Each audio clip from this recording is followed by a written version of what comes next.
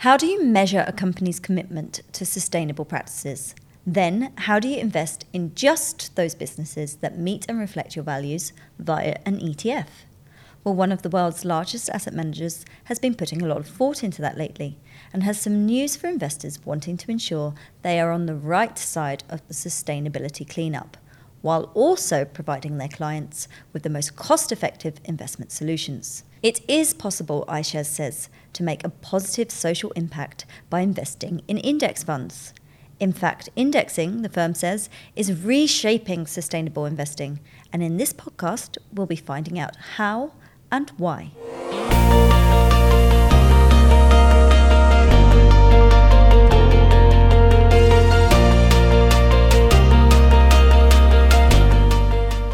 So hello and welcome to the Sustainable Myth-Busting podcast from Citywire in association with iShares.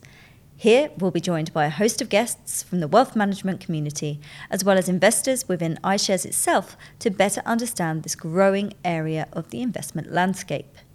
I'm Amy Maxwell, Managing Editor of Citywire Engage, and for this episode I'm joined by Rumi Mahmood, Head of ETF Research at Nutmeg, and iShares' Sustainable Investing Strategist, James Gloak, to discuss all this in more detail. Thank you, gentlemen, for joining me. Not a problem. Hey, good to be here. Okay, Rumi, I'm going to start with you. Some clients have questioned the relationship between stewardship and ESG ETFs. They wonder whether index fund managers really can drive real change. What do you think? Can they? In short, yes. This is actually quite a common query when it comes to ESG and ETFs in general. A lot of the concern actually arises from the idea that one can only engage in one particular way, that if they don't like how a company behaves, they'll divest from that stock, and that an absence of consequence through ETFs, the fact that they can't sell and walk away, means that there's an absence of engagement or impact. And my view is that's completely false. If anything, index investing is more powerful when it comes to stewardship and change, precisely because one can't sell and walk away.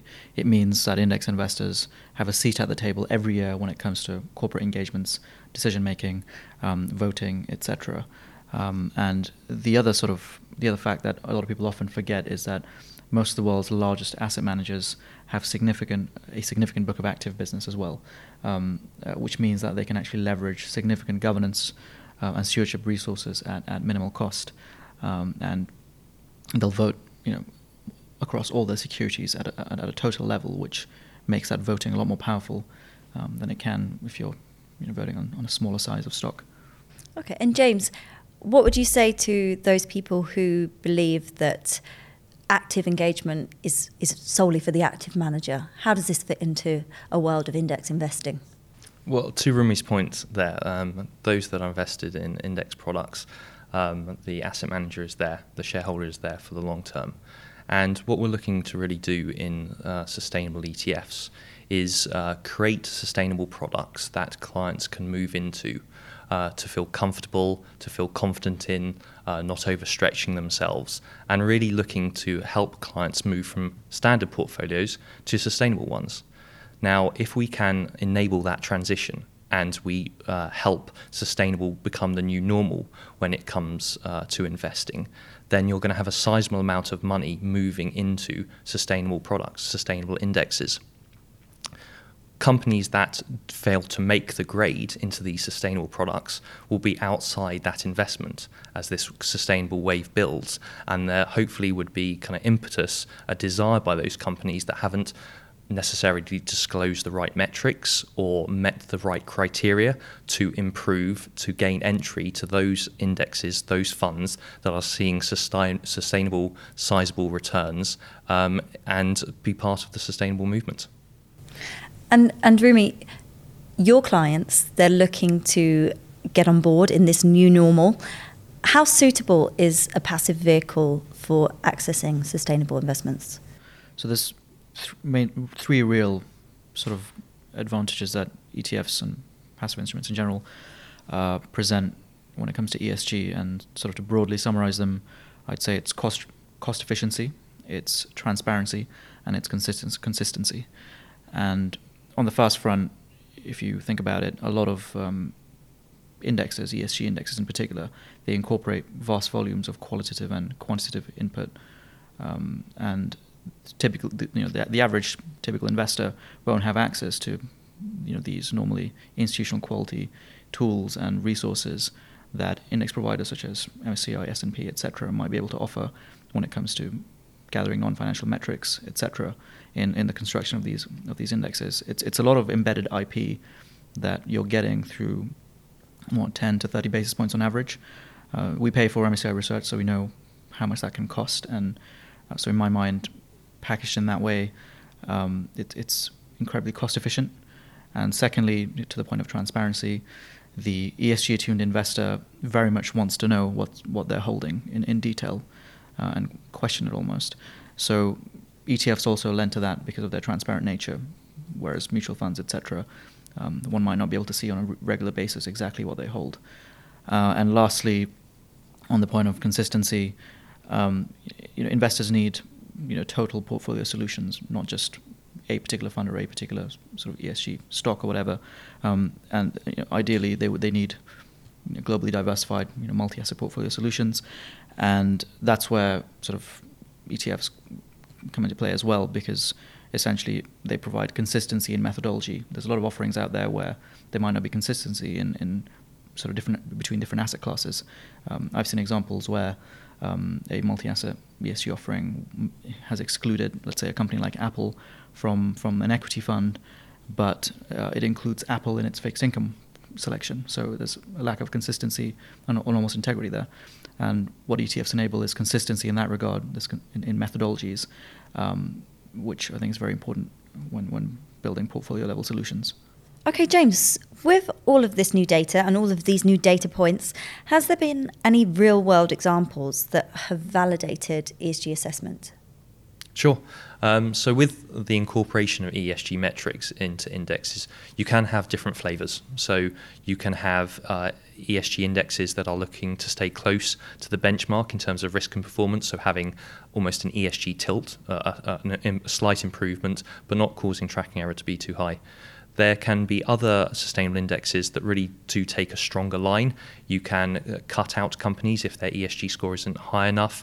Then you can only take the top performers with regards to ESG scores as well. Where that's come into play, we've seen situations whereby some companies have been removed because they haven't got a high enough ESG score. I want to stay on this topic of data. In the Industrial Revolution, we had oil, and in the digital revolution, we have data. So it is behind everything. So just staying on this theme, I want to understand the data from a client perspective. So Rumi, I'm going to turn to you. Data is very important to help clients understand the level of improvement, but sometimes not all data points are easily relatable to what I found. So clients understand that if the level of carbon intensity is reduced or water stress is reduced, they know that's a good thing, but they don't necessarily have a real world feel of what some of these metrics might mean. So one thing we've worked on is translating some of these into more sort of real world feelable, if you will, numbers. So what does X tons reduction in carbon emissions mean in terms of, let's say, number of trips between London and Barcelona? What does a carbon intensity reduction of Z tons mean in terms of acres of forest prevented from deforestation, or things like that, sort of help to get a more real world sense of the improvement they're getting through sustainable investing. And to that point, that humanizing of the metrics is really important, especially in sustainable. Some people take it extremely seriously, and therefore we need to make sure that they can access metrics that they understand. A 10-ton reduction in carbon intensity emissions, frankly, what does that mean? An ESG score of, say, A to AAA, again, how does that relate? So it's beholden on us to help that humanizing of those metrics, whilst at the same time making sure that we do nothing to incur that term called greenwashing, where you are looking to kind of put a greener tilt on either your product or your metrics than actually is really there. And so we need to make sure that when a client looks under the hood of the product, everything they see there is fully kind of transparent, fully understandable. We talked there about the human element. And I want to bring about 2 real-life events and how they've impacted investors' view on sustainable investing. And while the Paris climate talks sowed seed among investors for more climate-aware investing, do we think similarly the coronavirus epidemic is doing the same thing 5 years later? And potentially, where do we think we'll be in the next 5 years? James, over to you. So December 2015, we actually had an agreement amongst the leaders of the world that they would look to try and keep carbon or global warming well below a 2-degree threshold. Actually, not very much happened with regards to kind of sustainable investing, at least in the ETF space. If we look back to 2015, at the end of that year, all sustainable ETFs in EMEA only came to a total of 2 billion in AUM. Fast forward a couple of years, actually, the so what of the Paris climate talks really didn't start to take hold until probably 2018 and the latter half of 2018. We had this almost perfect storm of growing client investor interest, consumer interest. We had the media reporting on it more. We had regulators, both at the national and the kind of continental EU level, talking about ways that they could help this sustainable transition. And all of that meant we suddenly had this very significant uptick in interest. And with that interest and that noise became a move towards transitioning from standard to sustainable portfolios. And so I talked about there only being 2 billion in AUM at the end of 2015. As of the end of September, actually the sustainable ETF market had grown to 63 billion in AUM, so a really significant increase, and the majority of that has happened actually in the last kind of 18 months. Rumi, how do you think the fallout from COVID is going to impact your clients' views on sustainable investing in the years to come? Sure. So we actually ran some consumer research recently, trying to get client views on investing trends following the pandemic, and we found that 1 in 5 investors have said that the pandemic has triggered their interest and desire to consider switching to more sustainable investing, and a third of clients and investors have stated that they wouldn't invest in a company, or they would divest from a company if they believed that their practices weren't responsible or had showed disregard, for society, etc. So that was quite interesting. On top of that, performance helps as well. Our socially responsible portfolios have actually significantly outperformed our managed ones, as well as sort of peer industry group average. But on that, I'll say that, in general, when we compare global stock market performance since the end of the financial crisis, we find that socially responsible stocks have not only outperformed the wider market on an absolute basis, they've also outperformed with a higher Sharpe ratio. And what that essentially means is that per unit of risk, socially responsible stocks generate a higher return. And fast forward that to 2020, that's exactly what's happened in the last 12 months as well.